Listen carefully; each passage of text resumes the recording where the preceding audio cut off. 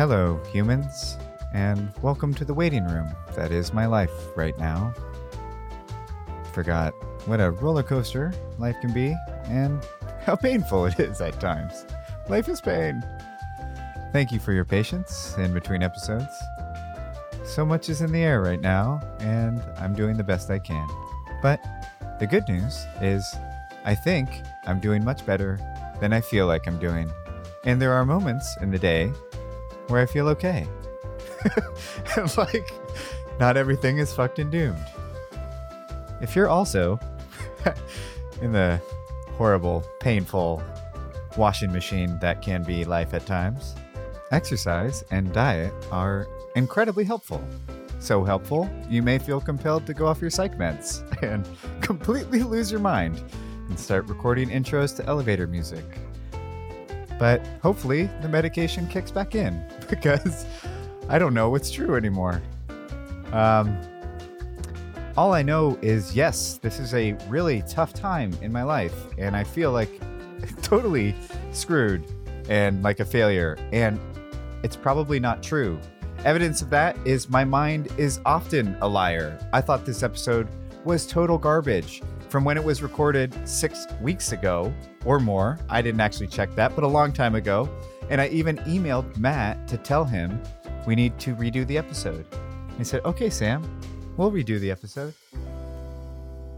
And then I sent the audio files to Jamie Morris, who helps us with sound. Hopefully will be a more permanent fixture of the podcast as we get more patronage and can afford some more help. And he sent the episode back and ended up being one of my favorites of all time. And you'll see why. It's medicine to me in my current state. So everybody, thank you for humoring me. Let's get on to the show. You're an adult, and that means you have to do adult things. Pay your taxes, pay the bills, go to work, and work hard, put food on the table, babies through college, all this stuff. And when you're doing this important adult work, you gotta take it seriously. It's serious business. That means no fun, no laughing. Good work doesn't happen when you're goofing off. Work and play are two very different things. Right? Well, maybe not. Our guest today is Matt Weinstein. He's a TED talker, great author, and really cool human who owns a company called Playfair, which brings play and laughter and goofing off to the workplace and shows you that it doesn't necessarily have to be so serious. You can still get great work done with a light heart and gentle spirit and playful attitude. And I'm just going to leave it there. Let's get on with it. Here is Matt Weinstein.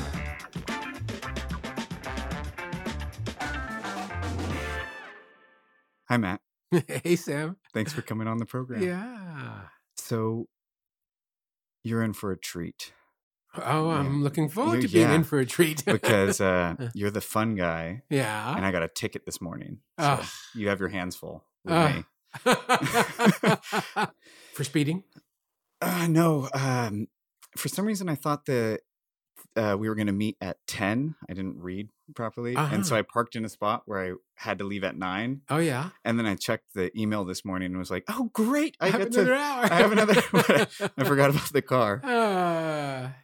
That's okay. Yeah. So could you start and just tell us who you are, what you do? Sure. You need to know my name as well? We do. Yeah. Okay. Let's do it from the top. Legal name. Yeah. So I'm Matt Weinstein, and actually my title in my organization is Emperor. I'm never outranked at any meetings that way. Of Playfair Inc., and we're a company that teaches about laughter, play, and fun. We're a community building organization that uses laughter and play as a technology to bond people together. And recently we've been working with some really huge groups. We have one coming up this year at the University of California, Berkeley, for their entire freshman class, which is about 9,000 students. So we're going to do a giant play day event with them in the football stadium, not in the stands like most people get to do, but actually down on the field, with the idea of, it's their first day away from home. They're feeling a little scared, and using the technology of play to bond them together and make them feel safe and make them feel like, oh, yeah, I made the right decision in coming here. I'm always interested about how people started doing what they're doing. Uh-huh. And so your focus is on having fun and playing, really embracing play almost therapeutically. Yeah. You're a trained psychologist, right? Did I get that right? No. No? My degree actually was in English literature, not in psychology at all. But I kind of, when I was in graduate school, fell into the children's theater, which was an improv theater. And I loved the way the play would start on the stage, but then it would move into the audience and get the kids really involved. And the best part of being in a theater company for me was how bonded together I felt with the other actors, just rehearsing together and doing theater games together. And I love performing, but I thought, oh, I bet there's a way that I can take this playing games together to bond people together and make that the end in itself, rather, not just people who want to go out and do a show, but just people who want to live together and work together and bond together. So that was kind of the origins of it. Just play and fun are huge umbrella terms, and they mean very different things to very different people. Yeah.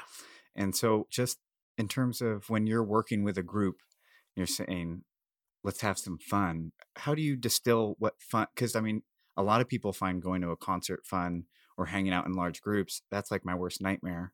Right. And a lot of the things I do for fun aren't in the moment fun. Like they'd be, like writing. I love to write or I love to draw, but while I'm doing it, it's not like, yeah, fun, but the process, especially looking back when you get to see what you've made, right, is fun. And so just how do you define what is fun? Well, I have a very strong filter, which is about, is what I'm doing helping people connect with each other? Is it building community? Is it bonding them together? So that's the kind of fun that I'm interested in, not just laughter and play, although very often when people laugh together, then they look at each other and you notice they feel connected in some way, because what they're saying is, yes, I'm laughing, you're laughing. That must mean we have shared values together. We find the same thing funny. We find the same thing important. But just people laughing is not necessarily people having fun. In fact, a lot, especially in the workplace, of what passes for humor is very toxic. People kind of being afraid to confront each other directly. And so they make, quote unquote, a joke, which is really a put down of someone else, or it's some kind of veiled hostility. And so just because people say, oh, I was just kidding around, that doesn't mean it had any kind of good intention or it was beneficial in any way. So I'm not saying all laughter is good. What I'm looking for is not only what's the intention, because that's important, but also what's the result. Do people feel closer, more trusting, more open as the result of it? So, we're a company that uses fun and play, but really the design of Playfair is to help people build community and feel connected to each other. The challenge that you've made your life purpose is interesting, because the way I generally think about fun, it's a recreational, playing and fun is this recreational thing that you might do on the weekends. Yeah. And your whole work is about bringing it into all the time as much as you can. And it's very communal the way your program works in terms of getting big groups together to just let down their guard and have some fun. There's a belief, and I don't know if it's American or what it is, that work is serious, fun is fun. Yeah. And especially as a employee or employer, and even me who's self-employed right now, right, it's hard to feel like you're on the right path if it's just fun, or if when somebody asks me, how's it going? I almost feel like I have to be like, yeah, it's really tough, man, but it's good. It's right. It's tough. It's and then they know you're serious about your work. And then they know tough. I'm serious. Right. Yeah. No, I mean, there's a deeply ingrained thing in our society that work is not supposed to be fun. That's why it's called work. But the kind of, I don't even know if it's counterintuitive anymore, because it's really gaining a foothold. The idea that we had, 30, 40 years ago was, hey, don't you think that people who are enjoying themselves are going to actually be more productive rather than less productive? If you see somebody on the job having fun, instead of going and squashing that out and saying, get back to work, maybe you could say to yourself, okay, I'm pushing these people. I bet if they have a little joy at the break, they're going to come back renewed and re-energized. If I track my people, are the people who are having the most fun actually my least performing people? Or, amazingly enough, are they turning to be my best performing people? If I reward and recognize and appreciate them and bring more joy into the workplace, don't you think maybe we're going to have a better return on investment? And that's absolutely what we found to be true. I mean, even on the basis of the bottom line levels, it costs a lot more to recruit and train new people than it does to keep the people you already have feeling happy and excited and connected and proud to be part of your company. And it's not just about giving people a raise, because anybody can do that. The companies that inspire long-term loyalties are the ones where people feel rewarded, recognized, appreciated, where they feel like they have a stake in the company, and where they feel like they get energy from going to work rather than feeling depleted at the end of the day. There definitely are a ton of companies that are trying to bring that into the workplace. And I see it often done with like amenities, right? Like we have beer in the fridge, or we have the best coffee, and we have a bike repair station. That's what's happening in tech a lot. Right. It's not solving the burnout issue. I have a lot of friends who work for these companies. Yeah. It's not. And I hear more often than not, yeah, it was a great company. Right. But it was really toxic. Yeah. And so I guess what I'm curious about is, what is the process of really getting deep? And because when I watch what you're doing, you get a huge group of people together, and you basically have, I mean, it seems like you're trying to get them into that childlike shamelessness where you can sing and you're not worried if you sing badly, and you can dance and you're not worried if you're a bad dancer, and you're just doing and expressing yourself, and it's very animated and fun.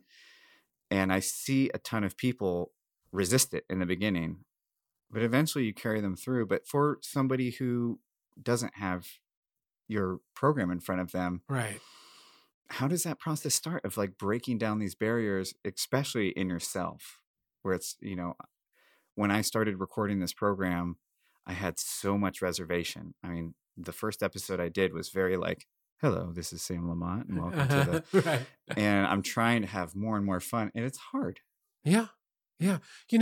It doesn't mean that all of life is a joy, right? Things are what they are. There's this concept that I really love, and this applies to your parking ticket today too, called basic trust. And what you believe is whatever happens in your life is fine, because it's going to help you grow into exactly who you need to become. And it doesn't mean everything's going to be fantastic. Doesn't mean there's going to be no downs and all ups. No, it's like whatever happens, okay, I'm okay with it. Because you can never, ever really know what the results of anything that happens are going to be down the line. So, and that's the same thing with fun. No one size fits all. You have to really know the people you're working with and the people you're interacting with, and think about what might be fun for them. What do they already do for fun? There's a story I like to tell about this guy, Jeff Alexander, who had a dental practice, and a pretty large one. And one month he figured he could give a $200 bonus to each of his employees. But as he later said to me, okay, what if I wrote them each a check for $200? They would go, hey, Jeff, this is great. Then they go home, they deposit in the bank, they pay a couple of bills, come to work the next day, nothing at all has changed. So this is the playful element he did with the same money. He closed down his entire operation for a couple of hours, brought everybody to the shopping mall, put them in a kind of semicircle and walked around, gave them each $200 in cash. And this is what he said to them. He said to them, this is not your money. He said, this is my money. I own this company, but anything you can buy for yourself in the next hour using this money is yours to keep. He said, got a couple of rules. You have to buy at least 5 different things. They all have to be for you personally. And any money unspent after the hour, I'm taking back. Go get them. Well, it was great as people like running through the mall, yelling about the bargains to each other. People behind the registers were saying to his people like, what company you work for? I got to quit my job, start working for your company. Right? And then After the hour, he gathered everybody in the food court and treated them to free lunch. And people got up and they did kind of a show and tell of what they had bought. And a crowd started gathering. First there was like 10 people, then 50 people. And by the time he was done, there was over 100 people there. And the first guy gets up and he shows off this power tool kit he has bought and all these fancy drills and stuff, and there's kind of bored applause from the people watching. And luckily for Dr. Jeff, the next woman had spent all her money in Victoria's Secret, and she whips out this one negligee and people in the audience start yelling. This gives him an idea. He just goes out and hands out his business card to the total strangers in the mall. He told me he got 5 walk-in customers the next week. And when people came in, they just said, I love who you are. I love what you do. I want to give business to somebody like you. And, I got a chance once to do a talk at a conference in Europe. And I told that story about the dentist. And a couple of months later, I get a letter from a guy in South Africa. This guy's name is Mike Phillips. And he runs a textile mill, Migra Textiles. And he wrote me, I love that story about the dentist, and I couldn't get it out of my head. So I did it myself. But he had a much bigger operation. This is a textile. He said, I called it the Magical Mystery Tour. And I shut down operations for one half the day. I had buses bustle my people to the shopping mall. He showed me a photo of one of his custodial employees. And she had taken the money, and he gave him all the same rules that the dentist had given. She had started buying all kinds of little gifts for her kids. And her friends made her put all that stuff back and forced her against her will to buy a leather jacket for herself. The first time in her entire life she had ever bought a luxury item for herself. And there was a picture of her with the boss posed with her leather coat. And he told me the union shop steward came up to him in the middle of this whole madcap shopping spree and said to him, if you're going to start treating us like this, we're going to have to look at you a little bit differently. He told me a couple of months later, there was a general strike of all the textile mills in the entire country of South Africa, and only one of them voted not to go out on strike, which was his. And it wasn't just about this one thing, but it was about kind of humanizing the management and the employees. So they began to see each other as people. And that's what, play can do. It's a very leveling kind of experience. I'll just tell you one more story. I don't want to just go on and on with these, but this was a very similar one. I got a note from MasterCard in St. Louis that one of their divisions had done Dress Up Your Supervisor Day. And all the supervisors agreed to be dressed up by their employees. They had a couple of ground rules. You couldn't have too much skin showing and no cross-gender dressing. But, they definitely had Elvis in the building, and a lot of the female managers dressed up as biker chicks and people dressed up in pajamas. And one of the departments even dressed up their manager as a mime so that they wouldn't have to listen to him talk. But apparently he got a real kick out of trying to, communicate in sign language to them. But the meta message is beautiful here, because what they're saying is, everybody here started out as somebody's baby. And at the bottom line is, we're in this artificial hierarchy by virtue of our jobs, but we're all just people here. And we can really, what they're saying is, we don't need to keep a false sense of solemnity and dignity. We're just people here, and we can have fun together, and you can have some fun at our expense. I thought that was brilliant. I've been in so many positions. It's funny how I always forget it, where it feels like if I just get paid a little bit more, I'm going to love this job. Yeah. Right? And then I got a $25,000 raise. Wow. Didn't fix it. If anything, Yeah. I hated it worse. I don't know why. I don't think those are exactly corresponding. No, yeah. But it didn't solve the issue. Yeah. What is the need? I understand how when somebody is, rather than just cutting you a check, oh, here you go, here's more money, which if you're really paycheck to paycheck could really help. But when somebody shows up through your program or your advice, somebody shows up and it's always about service in some way or another, where it's one of yours was swap jobs. So the supervisor, when I was watching your videos, one of them, the supervisor comes and you get to supervise the supervisor doing your job. Yeah. There's an element of showing up with your body, being present, and just being another human amongst humans. What is that feeding? Like, what is the intrinsic difference in a community? Because it's hard for me to pinpoint. I feel like I emotionally know, but I've never thought about. Yeah. Well, for most people, there's a very small circle of people, your family, your loved ones, that you're allowed to show love to. And no, you can't, there's certain things that are obviously inappropriate in the workplace, but to open your heart to someone, people don't think of that. But you can touch people. I mean, I've had people run out of one of my seminars, and when they came back, they just said, I couldn't stand it. I had to call up 1-800-Flowers and send some of my flowers to my secretary and tell her how much I appreciate her and how much I know that I couldn't be here today except for the people who are not here, but are making the company work without me. So you think it, but do you express it? And, if you express it with some kind of fun and panache, then people start telling their friends about how great it is to be at work. And when you start saying that out loud, you feel a lot better about, I'm thinking of something that happened to me because, going out and doing a lot of lectures, I'm traveling all the time. And this is something I've suggested other people do because it happened to me. The people back in our office looked up what hotel I was in, called up room service, and had a piece of cheesecake delivered to my room. And, the great twist that I knew it was them, but the great twist they put on it, they wrote on it, I'm thinking of you tonight. Are you thinking of me? And they didn't sign it, but I figured out who did it. And I said to them, what was that about? They said, we wanted you to have your little fantasy life. Just imagine who might be thinking about you. But, those are the kind of things. Yes, I'm out alone by myself, but I'm not. I'm out of sight, but someone is thinking about me. That's just a fantastic, fantastic way to show, look, you're going to spend more time working, commuting to work, and thinking about work than you are with your flesh and blood family.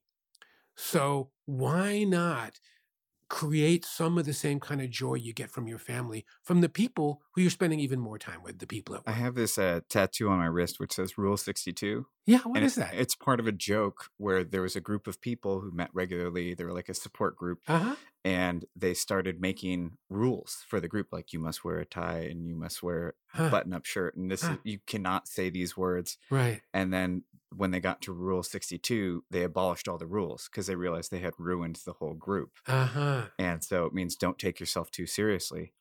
That's a habit. I mean, I remember when I heard that, Right. it felt like the first time anyone had ever said, you don't have to take yourself too seriously. Yeah. Like, you're not, in the best possible way, like, you're not that important. Like, the world will live without you. And so just enjoy it.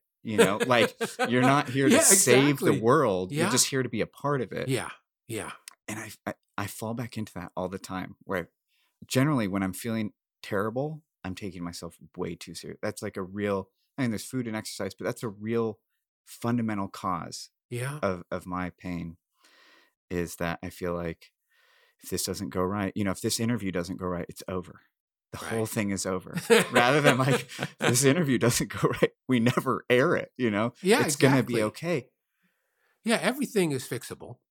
The trick is to do away with comparative judgment about somebody's doing it better than me. Well, guess what? Yeah, someone's always going to do it better than you, but you are bringing your own unique voice to it. I mean, that's totally the only way you can sustain yourself. One of my teachers, the sociologist Ashley Montague, used to have a great thing. He used to say, my goal in life is to die young at a ripe old age. And that's what he meant, that especially as you get older, it's harder to manifest that playful spirit.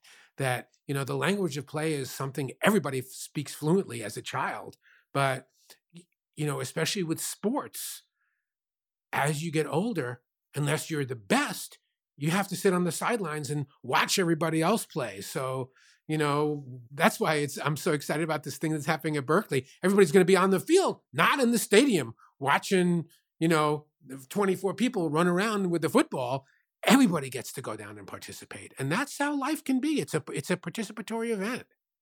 It seems like you have videos of your programs, Yeah. various programs that you've done. Yeah. And when I see it, it seems almost like the key to having fun is bringing fun, like giving it away. Mm-hmm.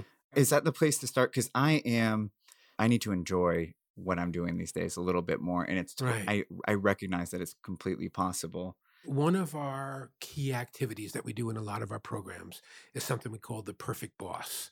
And in this one, you're in a group of three and you rotate. One person is the boss and the other two people are their employees. But the boss's goal is to just totally raise the level of appreciation, of connection, of joy, of celebration for all the people in the room. But like any good boss, you delegate authority to your two employees and you just send them out over and over again on missions of joy for you. So it's so much fun to feel, yes, I'm empowered to send my people out to go over to that guy and ask him if he'd like a little shoulder rub. And if he says yes, give it to him. And if not, come back to me and I'll think of something else. And people are just running all over the room, dancing. And it's like, would I really go up to somebody, a total stranger, and sing a song for them or hug them or give them a high five or have a little? No, I wouldn't. But if my boss told me I have to do this, it's so great because we empower each other to just do the kind of amazing celebrations. And it's totally leaderless in terms of, I just set it in motion and I just stand and watch it. And I mean, what's great is people jump up in the stage and they'll say, my boss wanted me to tell you he's having a great time and, give me a high five or whatever. So I get to be a beneficiary of it too. But that's the thing. We need permission. And most people don't give themselves permission, and mostly our culture doesn't give us permission. So that's what I love about that particular exercise, because everybody's just focused on bringing joy to somebody else. It never fails how that always works. Yeah. The last guest, Steve, said, if you want it, give it away. Like, if you want love, give it away. Yeah. Yeah. And it's funny how easy it is to forget that. It's too easy to forget. Well, if you're in a place of scarcity yourself, you don't want to give anything away. But the realization that life is not scarce, especially when it comes to things like love and connection and feeling the give and take between people, that's infinite.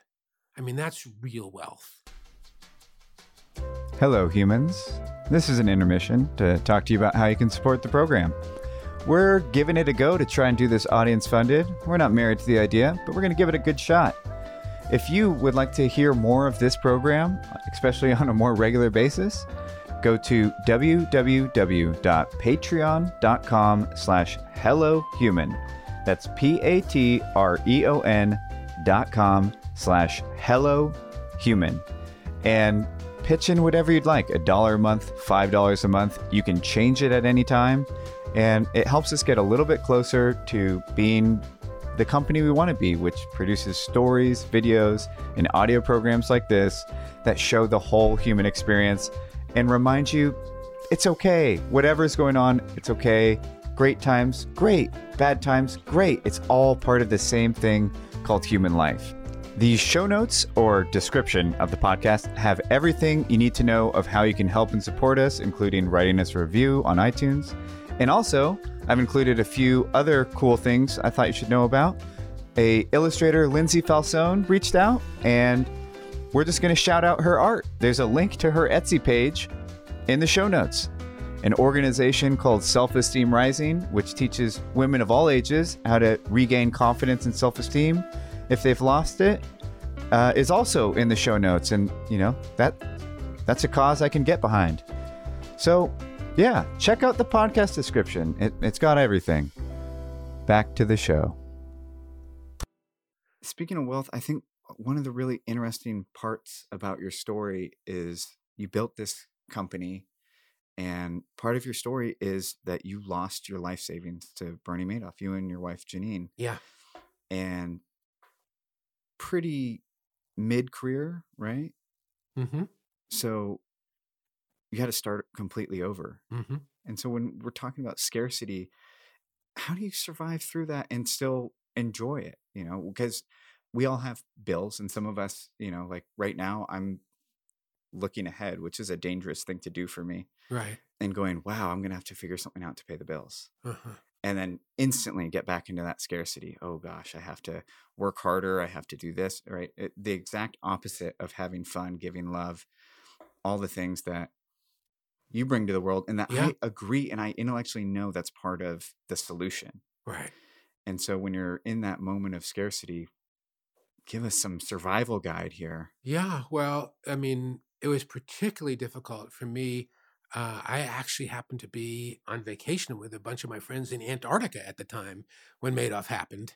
And Janine tracked me down on one of those ship to shore telephones, which cost $10 a minute to talk on, and, gave me the news. And, I have a talk on the TED website called What Bernie Madoff Couldn't Steal From Me. And one of the things I recount in that one was, one of us had the presence of mind to say to the other one, honey, we're not the kind of people who can afford to talk $10 a minute anymore. Those days are over. So we had to hang up. And I had 7 days on the ship pretty much by myself without much support. And then when I came back, and of course I had to go to work, how difficult it was at first to teach about joy, laughter, play, fun, when I'm thinking to myself, can I afford my house? Can I afford anything? And it took a lot of deep soul searching, which, again, was fantastic for me, because what I got to see is that a state of aliveness and joy and the human search for happiness is actually our native birthright. It's what we're all about. And even in dark times, and, although it was horrible to lose all our life savings, that was by no means the darkest time I've ever had in my life. But from anything, if you really look inside, your humanity is about opening up and seeing things new and just moving forward. Things are going to go up, things are going to go down. Our natural state is one of joy and celebration, and you find even the smallest thing to feel positive about and feel excited about. I don't even know if this is on one of the videos that you saw, but Janine and I had previously gone to France to study with the Buddhist monk Thich Nhat Hanh, and he did just an amazing talk that really resonated with us during the Madoff times. He asked the question, he said, okay, raise your hand. Anybody here have a toothache right now? And we all looked around and nobody was raising their hands. He said, isn't that fantastic, right? Nobody here has a toothache. What an incredible cause for celebration. He says, but is anybody celebrating the fact that they don't have a toothache right now? And, we all shook our heads no. And he says, in fact, when's the only time you even think about a toothache?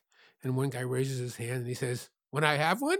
And Thich Nhat Hanh said, exactly. And then it's too late to celebrate, isn't it? He said, so this is what I want you to do. I want you to practice while you're here every morning what I call the non-toothache meditation. You get up first thing in the morning, you look in the mirror, you look at yourself, and you ask yourself this question: what's not wrong in my life right now? What an amazing practice that was. Because, the way most of us bond together is through this bond of mutual misery. We talk about, oh, ain't it awful? Oh, my God, the same thing happened to me. Oh, I can't believe the state of the union right now. And that misery we call friendship. But it doesn't help your spirit to live like that. That is way too real, the mutual misery thing. Yeah. Wow. So I like to do gratitude lists, but the funny thing about my gratitude list is they're all things I have. Right? And I didn't realize that until you framed it in that way, that the what you don't have, the bad things that aren't in your life. Wow, I cannot wait to do that. Yeah. I feel like doing it right now. Yeah. Okay. What's not wrong? What's not wrong? I'm so not used to thinking in this regard. I wanted to say things I have. Okay, what's not wrong? I'm not unhealthy. Yeah, exactly. For the most part. Yeah. I'm not alone. I'm not suffering. I'm not in nearly as much dire trouble as I think I am. I'm a Chicken Little. I always think my world's ending. Yeah. I'm not responsible for fixing everything. Yeah, the weight of the world doesn't have to be entirely on your shoulders. In fact, It isn't. It never was, And but it I never liked was. it. Yeah. Sometimes I feel like it is, but it's never on my shoulders. Yeah. Yeah. And you know, my interpretation of what's not wrong is you can talk about things you're grateful for in a positive way too. I think what's not wrong is just a way in of blocking out all the traditional complaints.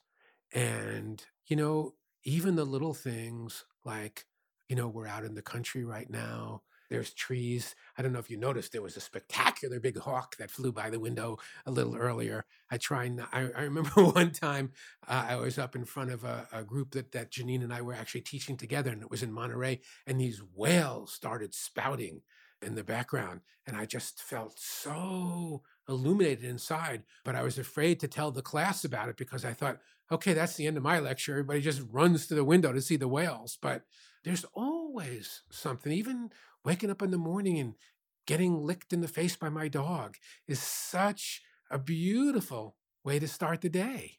I feel like I just got here. I don't know if it's the ticket I got this morning or the fact that I started eating vegetables and my body's like, what the hell is going on with that? I have a very upset stomach right now. Oh, wow. Yeah, because I wasn't taking great care of myself. Uh-huh. So there's a little bit of adjustment period, but I was in my head this whole time. I feel like I'm here right now. Uh-huh. Yeah. Ah, what a good feeling that always is. Thank you for having me. I feel this is great to be here. I read your book, Work Like Your Dog. Yeah. Oh, great. And I loved it because I'm a dog person. Yeah. I loved it so much. The first thing that popped into my mind was I take my little dog on the same walk every single day, and it's not routine for her. Every single time she's investigating, she's curious, Yeah. she wants to see what's happening, she'll always find the chicken bone that wasn't on the field the day before. Uh-huh. Every single time. Yeah. And so I resonate with that when I look around, one of my like mantras is help me forget everything I think I know. Because what I think I know is, oh my gosh, my brain's not working right. This is not usable, this Right. material. Right. Oh, I need to pack before I go fly, and that's going to be a disaster because none of it's been monitored. What it is that I have this story of the future, and the future has, oh, I need to do laundry, I need to do this, do that. Right. But what's actually true is that I'm just here with you sitting in a chair. Yeah. And that's a big part of what I pulled from the writing, is that dogs just go with the flow. Yeah, absolutely. I mean, of course, people often say, I've been working like a dog, as if that's a bad thing. And, you know, what this book kind of turned on its head was, it'd be your lucky day if you could be working like your dog, because everything is new and fresh and exciting for them. Like you mentioned, it's like they're seeing things for the first time. I think the example we use in the book is you come home from a hard day at work. As soon as you open the front door, your dog is there in a flash, you know, eyes bright, tail wagging, every fiber of his being is going like, you came home. I can't believe you actually came home. This is the most fantastic thing that ever happened to me. So thrilled. Doesn't matter that you came home yesterday. You're home now because everything is about now with a dog. And you go out to take out the garbage. 15 minutes later, you come back in the door. Your dog is still really thrilled to see you. So that question we ask is, wouldn't it be great if you could walk into work first thing in the morning and the people you work with would be that excited to see you? And that's how to create a kind of, in the moment, as you say, supportive community. And it's possible. It really is. You know, my own staff of there's about 35 of us, we go on retreat together once a year. And it's about celebrating each other. You should be celebrated your first day on the job, not after you've been around for 50 years. So we do a big welcoming ritual for the newcomers. We do 10, 20, 30-year rituals. I don't think, has anybody made it to a 40-year? I mean, we're 40, I think, 43, 44 years old now. But anyway, it's all about this idea of, I don't know if the purpose of our staff retreat is to get us so focused and tuned into each other that we can go out and do a good job in the world, or the focus or the purpose of us doing a job is for us to be prosperous enough to be able to come together for a retreat and just create the kind of community that we want to model for the rest of the world. So it is possible to have a workplace and a workforce full of people who respect and enjoy each other. It's essential, in fact. Yeah, I had a therapist that I had serious trust issues. Yeah, I'm sure lots of people do, yeah, and I had this weird rule that you had to earn my trust before you got it. And the therapist kind of pointed out, like, well, it's kind of hard to earn your trust. So no one's going to earn your trust, and you're never going to get this opportunity yeah, to have somebody honor your trust. yeah, I think you need to gamble with it a little bit. You need to give some of it away. And that's a huge part. What I get from your whole message, your whole book, is just give it away. Like, if I want to be greeted with open arms at the cafe I go to every morning, I better show up tomorrow and greet them with open arms. yeah, And they'll probably meet me there. They might yeah. think I'm a lunatic, but Yeah, yeah. No, that was, one of the chapters was like, try to spend a week relating to other people the way your dog relates to you. So if somebody does something that strikes you as good, you go overboard in appreciating them. And yeah, people think you're nuts, but who doesn't love that kind of positive feedback and that kind of positive attention? It's just, we're all restricted by who people expect us to be. But it doesn't lead to a good result, does it? I mean, you look around, are most people happy? They're not. They're not. We need to shake it up. Yeah. yeah, Yeah. And yeah, you're going to get hurt more if you're more trusting. Certainly around Madoff, I found that out the hard way. yeah. But you know what? I got to take responsibility for it. I got to move on. It happened. And if I spend my whole life looking backwards, I miss all the other possible things that are there for me. So Janine and I were both very lucky to have been pretty successful in our careers and made a lot of money. And so when it was all gone, it was a lot of money to lose. But you know what? So we lived more simply after that. And I don't want to say there was nothing lost, but I want to say I'm at a point now where I'm 99% actually glad that it happened, because there was so much learning for me and so much love. I mean, the very first time when I came back from Antarctica, because I think it was December 10th that Madoff happened, and I went to a New Year's Eve party with a number of our friends, all of whom had been invested in Madoff, all of whom had lost everything. And we went around the table, and the host asked the question, if you could do something differently, what would you do differently? And I think it was the first two, maybe even the first three people who all said, I wouldn't change a thing. They said, I am in such an expanded place right now. My heart is so open. I feel so spiritually awakened from this loss and from just being able to count on everybody here and how people have taken me in. And they said, no amount of money would compensate for that. And I was like, whoa. That is a different way of looking at things, and a way that I hadn't thought. I was still in I got ripped off. I was wrong. This guy is a psychopath. This guy, and I was like, whoa, is life terrible in this moment? No, it isn't. Am I going to get by okay? Yeah. Does it help me to get myself all, upset over and over and over again about the same thing? No, it doesn't. And I think that was the beginning of the real evolution for me of, hey, I'm going to move forward. And you know what? I bet I'm going to make some more money too. Yeah. And that certainly happened. And you wrote great books after that, and you continued to do, and you didn't stop. Yeah. Yeah. Awesome and fantastic. Yeah. And Janine also, Janine's book, Women, Food, and God, which was a huge New York Times bestseller, came out 2 years after Madoff. And so, one of our friends joked with us and said, like, well, you weren't poor for very long, were you? But that wasn't the point. Yeah, of course it came back. But even if it didn't come back, we were in a great place. Yeah. what was the big, so it's hard for me to even fathom you saying, like, appreciating the journey you went on. What was the journey? The journey was, I was the kind of person who always loved treating everybody, and I'm always picking up lunch. And to be forced by circumstance, by people saying, hey, I know what happened. Let me buy you lunch. And it was so beautiful to be on the receiving end of that. I mean, life looked very different, and people were incredibly generous. And I was kind of thrown back on my own resources, like you said, kind of having to start from scratch. Although, I was lucky. There was people 10, 15 years older than me that I knew who had retired already. And this was 2008 that Madoff happened. The economy was just about, fell completely apart. They had a really tough time and were at survival level. At least I was able to keep, not. The only time I felt pressured was when I thought of how much I had lost rather than how much I still had, and it was gone. What's the point of living that life? Oh my gosh. Yeah, it was super gone. It was super gone, Yeah. Yeah. So, all right. Gosh, it's hard to even picture.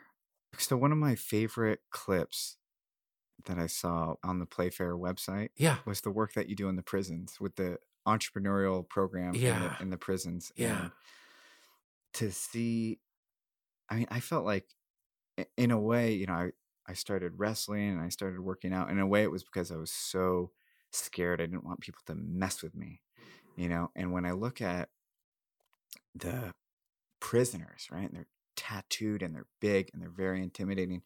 And over the course of the group, they're little kids and they're just having fun and they're not worried. They're clearly very safe in that group. And I'm just curious, that's got to be a totally different experience for you, Yeah. right? From going from working with executives and corporations Yeah. to working with, college students with their whole lives ahead of them. What have the inmates taught you working with them? Because it's such a different experience where they have a lot more work to do in terms of being grateful. Yeah. You know, Yeah. Well, this is a beautiful program. It's called the Prison Entrepreneurship Program, and it's only in Texas right now, which, of course, is not a state that has a great reputation for its penal system. But this is a private organization that goes in, and this one particular prison that video was shot at is in Cleveland, Texas, right outside of Houston. And over half the prison now is involved in this program. So if you want to be involved in this program, you have to want to start your own business once your sentence is over. You have to have less than 3 years left on your sentence. And if you're accepted, you can transfer from another prison into this one. And they really are hungry to learn. And of course, I mean, you saw some of the beautiful things that the inmates said at the end. It was great to finally have to get a chance to let down my macho image. And I haven't had this much fun in years, which unfortunately is true because they're there to pay for what they did. And paying for it with joy is not exactly what most people are bringing. But I mean, they were so hungry to just play and let loose. And you saw on that video, the exuberant way they were dancing with each other.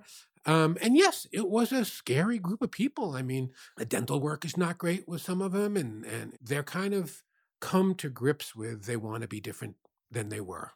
And what I love about this particular program, they try to undermine the macho culture that you find in most prisons by calling each other by what are called sweet names. And so the guys in that video, when we're having our class, the guys are named things like Buttercup and Puddin' Pie and Mighty Mouse. And, I think I might have mentioned to you once, my favorite was a guy called Beverly Hills Chihuahua. And they come up with sweet names for the faculty as well. So after the first time I taught there, at the very end, they said, okay. And so they do a little huddle and they came up with their sweet name for me, which was Sweet Richard Simmons. I actually was not shocked by that because I get it. I kind of look like Richard Simmons. I got the little afro. I'm very bouncy up on stage. I have that kind of energy. I actually met Richard Simmons once. We were both on a corporate program. And as soon as I saw him, I went up to him. I said, people are telling me all the time that I remind them of you. And he couldn't see it, to his credit.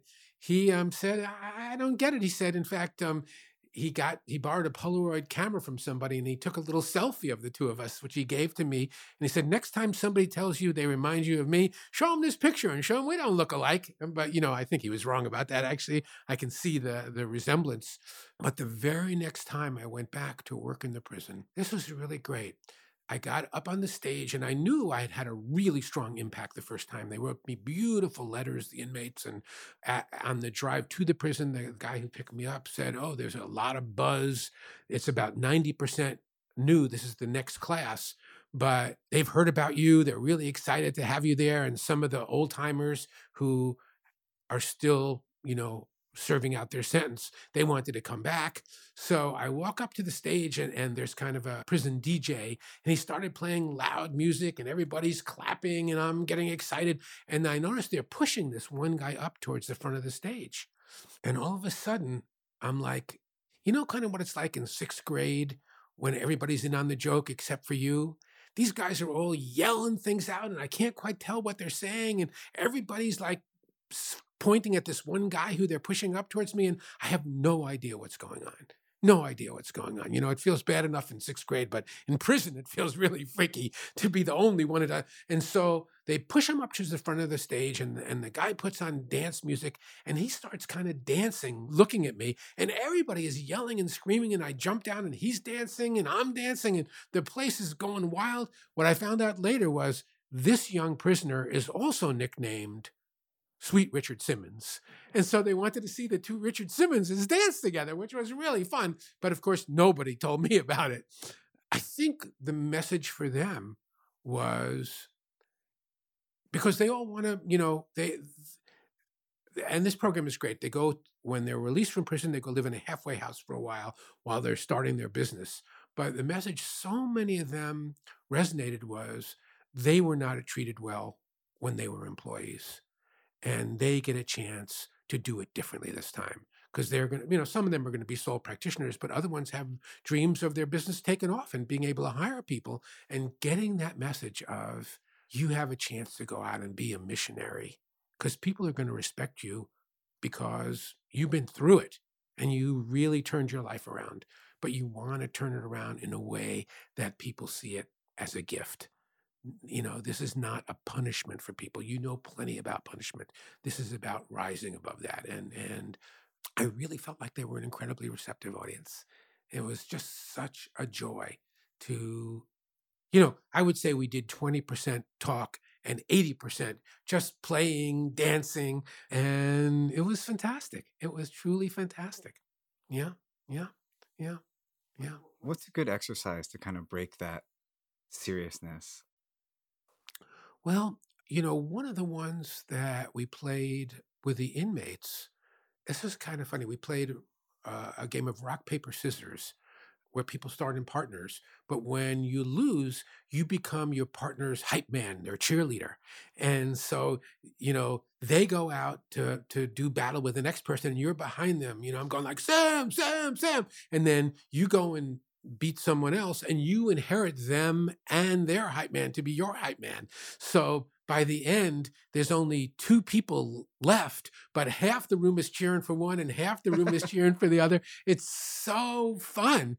And then there, and most places when a person wins, they pick them up on their shoulders and carry them around. And sometimes I bring them up on stage and take a selfie of everybody cheering for them that I send to them.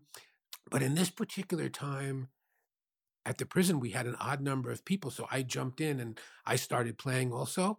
And I don't know what happened. I was just on an incredible winning streak. I won like the first 10 games and I kept thinking, I don't want to keep winning. I don't want to be the victor of this whole thing. But, there's so much chance involved. I mean, yes, you can play it. So it was with great relief that I actually got vanquished in that game. And then I got to be in somebody's posse and cheering for them. But what I love about that game is it's competitive, but it's also supportive at the same time. It doesn't matter if you win or lose because you're part of an ongoing organism that has as its lead one person. But as soon as your person loses, you just switch your allegiance to somebody else. It's like in the Games Preserve, which was the name of the facility we used to have. We used to play volleyball, but you know how volleyball you rotate around on your team? We would rotate to the other side of the net too. So if your team was winning like 10-2 and you got rotated onto the losing team, all of a sudden, what just happened here? So everybody, you blur the lines between winning and losing, which differentiates between you and me. And all these games try to blend a sense of it's us together. That's what's important. Yeah. And turning regular things into a game, right? Like the rock, paper, scissors is an obvious game, but yeah, the way I'm thinking about bringing this into my life is making it a game. Making things I don't like a game, like with reward or appreciation. Yeah, there was a company up in Sacramento whose name I've blanked on at the moment, but they used to start off the day by taking all the tasks that people didn't like to do, like taking the deposits to the bank at the end of the day and cleaning up the coffee filters in the kitchen and taking out the garbage. And they would write them all out on a slip and they would put them in balloons and they would blow up balloons. And then at a certain point, everybody would take like a pointy thing and you would pop one of the balloons, which was really fun. And then whatever said in there, you just did it for the day. And so they did make a really funny kind of celebration/game out of assigning the things that people didn't want to do, but it wasn't so terrible. And especially, you knew that the next day you were going to pop something else. And, that kind of spirit of we're all in this together is a great way to turn things around. If somebody's not in management, but they're just an employee of a team that could use help, a team or a family or any community that could really use help, how do they carry the light into a group that they might be used to their misery or used to their toxic levels? How does one start? Yeah. Well, even some big organizations have thought about how to do that, how to make it peer reward and recognition rather than, if it doesn't come from my manager, that's the only thing that helps. And I think one of the videos you might have looked at too, I tell the story of what Wells Fargo did with they gave a $35 gift certificate to each of their employees. But the catch was, this isn't for you. This is for you to award to one of the other people in the bank who has done the best job of supporting you in being excellent in your job. So it was a true peer reward and recognition program. And there was no limit to how many of those any one person working behind the scenes could receive. And then they got really creative with their rewards because they took the 35 people who had gotten the most rewards, and those people just cashed in the checks, of course, but then they invited them to an awards banquet that was hosted by the chairman of the board and the president of the bank. And they gave them a choice of 101 different awards that were really creative. And I hope you don't mind, I'll just run a couple of these. I wrote them down for myself here. Number 28 was a $200 shopping spree at Carl Reichart's favorite store. He was the chairman of the board, Banana Republic. So I'm actually glad, I like that store myself. I'm glad that he did that. And lunch at Paul Hazen's favorite lunch spot. He was the president of the bank. Burger King. So you get to spend the morning shopping with the chairman, lunching with the president. Number 18, a week off with pay. Number 36, payment of your December home mortgage, lease, or rent. Number 43, a 2-hour body massage on company time on April 15th. So again, this is one I love here. 2 pounds of Mrs. Fields cookies delivered to your desk each month for the next year. Because that's when, I think I want that, but that might have some consequences, unintended consequences that maybe I don't want. But to help you work that one off, they paired that with number 57, an exercise bicycle and a complete sweat outfit to go with it. Here's something anybody could use: once a month house cleaning service for the next 6 months. And here's one that you alluded to before. This was the first time I heard about this. Carl Reichert, Paul Hazen, or one of the vice chairmen does your job for the day. You train and supervise. I love that. So again, yeah. They got everybody in their organization to participate. So number 8, a bag of fertilizer for your garden, personally supplied by the horses that pull the Wells Fargo stagecoach. So, and this is another one that many, many people have instituted. Number 88, a menu item named in your honor by the Wells Fargo cafeteria. So it doesn't cost them anything, but your name is up there, the Sam Burger or whatever it is. These are ways that you don't have to be top management, but you get something started just to get things connected. So I know many companies where employees have just started the idea of class dressing day, like Ben and Jerry's used to do that all the time, where you had to come to work dressed in some outfit that, where your skirt and your top clashed or something. Or people have had, polka dot day or something like that. Just an easy, simple thing, but just to give people a double take when they come in and look at each other. These organized company events are one thing, but just, I'll tell you one of the things that we do that's really fun. We do an end of the day appreciation for the day, but we do it in what's called the alphabet system. So let's say you and I wanted to appreciate how this podcast has been going so far. So I would start off and I would say something appreciative about my experience or being with you, but I have to start my sentence with the letter A. And then you would say the next thing, but you need to start your sentence with the letter B. And so we would go through the alphabet that way. So I might say like, anytime I think about this podcast, I'm going to think about how self-disclosing you are as a podcast host and how rare that is. Say something with a B. Yeah. By the way, you made me feel like it's going to be okay no matter what. I really appreciate that.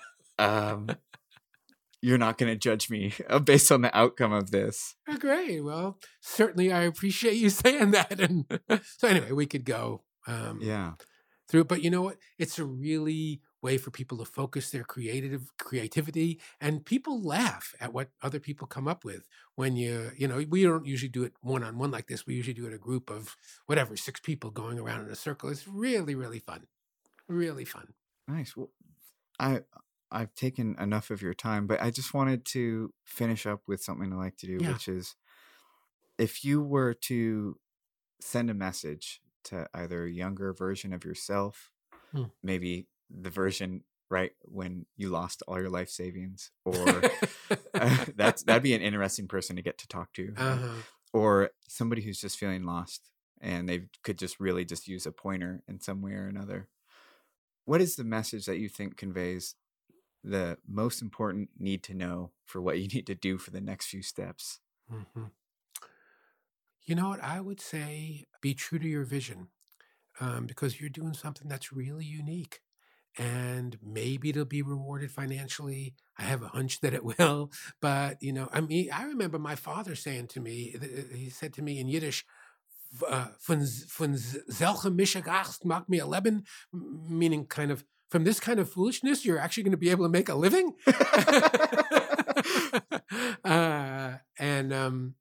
He wanted me to keep my teaching certificate. But, no matter how crazy it looks, and it's funny because when I first started doing Playfair, all my friends were so encouraging. But it wasn't until years later I found out that they all thought it was completely insane. They just, they didn't want to discourage me because I was like so on fire about it. But they said, one of my friends said to me, nobody thought you were going to make a success of this thing. We just didn't want to make you crazy by telling you what we really thought. But, you can always compare yourself to somebody else. I just feel really blessed in the way it turned out. Yeah, I'm not as famous as some people, as rich as some people, but what does that matter? I just feel so on purpose, and it hasn't stopped. I mean, Playfair's been going, I think, 43 years now, and it's going to go after I'm gone too. It's just we've tapped into something really real. And I used to say, I hope the world puts me out of business where people don't have to relearn how to play. And instead, everybody just lives such a joyous, fun life that there's no need for Playfair. But I don't think it's my lifetime that's going to happen. But hopefully we're inching closer to that. That's perfect. Thank you so much for coming. Okay, great. Thanks, Sam. Look at that. We made it to the end of the episode, even though I wanted to stay in bed all day. Woo! Go team. Okay. I hope you enjoyed it. Gosh, isn't Matt contagious? I love it. To find more of him, to find more of us, to help support us, everything is in the description of the podcast. And until next time, I love you guys. Thank you for listening and bearing with me. And I'll see you next week, hopefully, if all things go according to plan. All right. Bye-bye.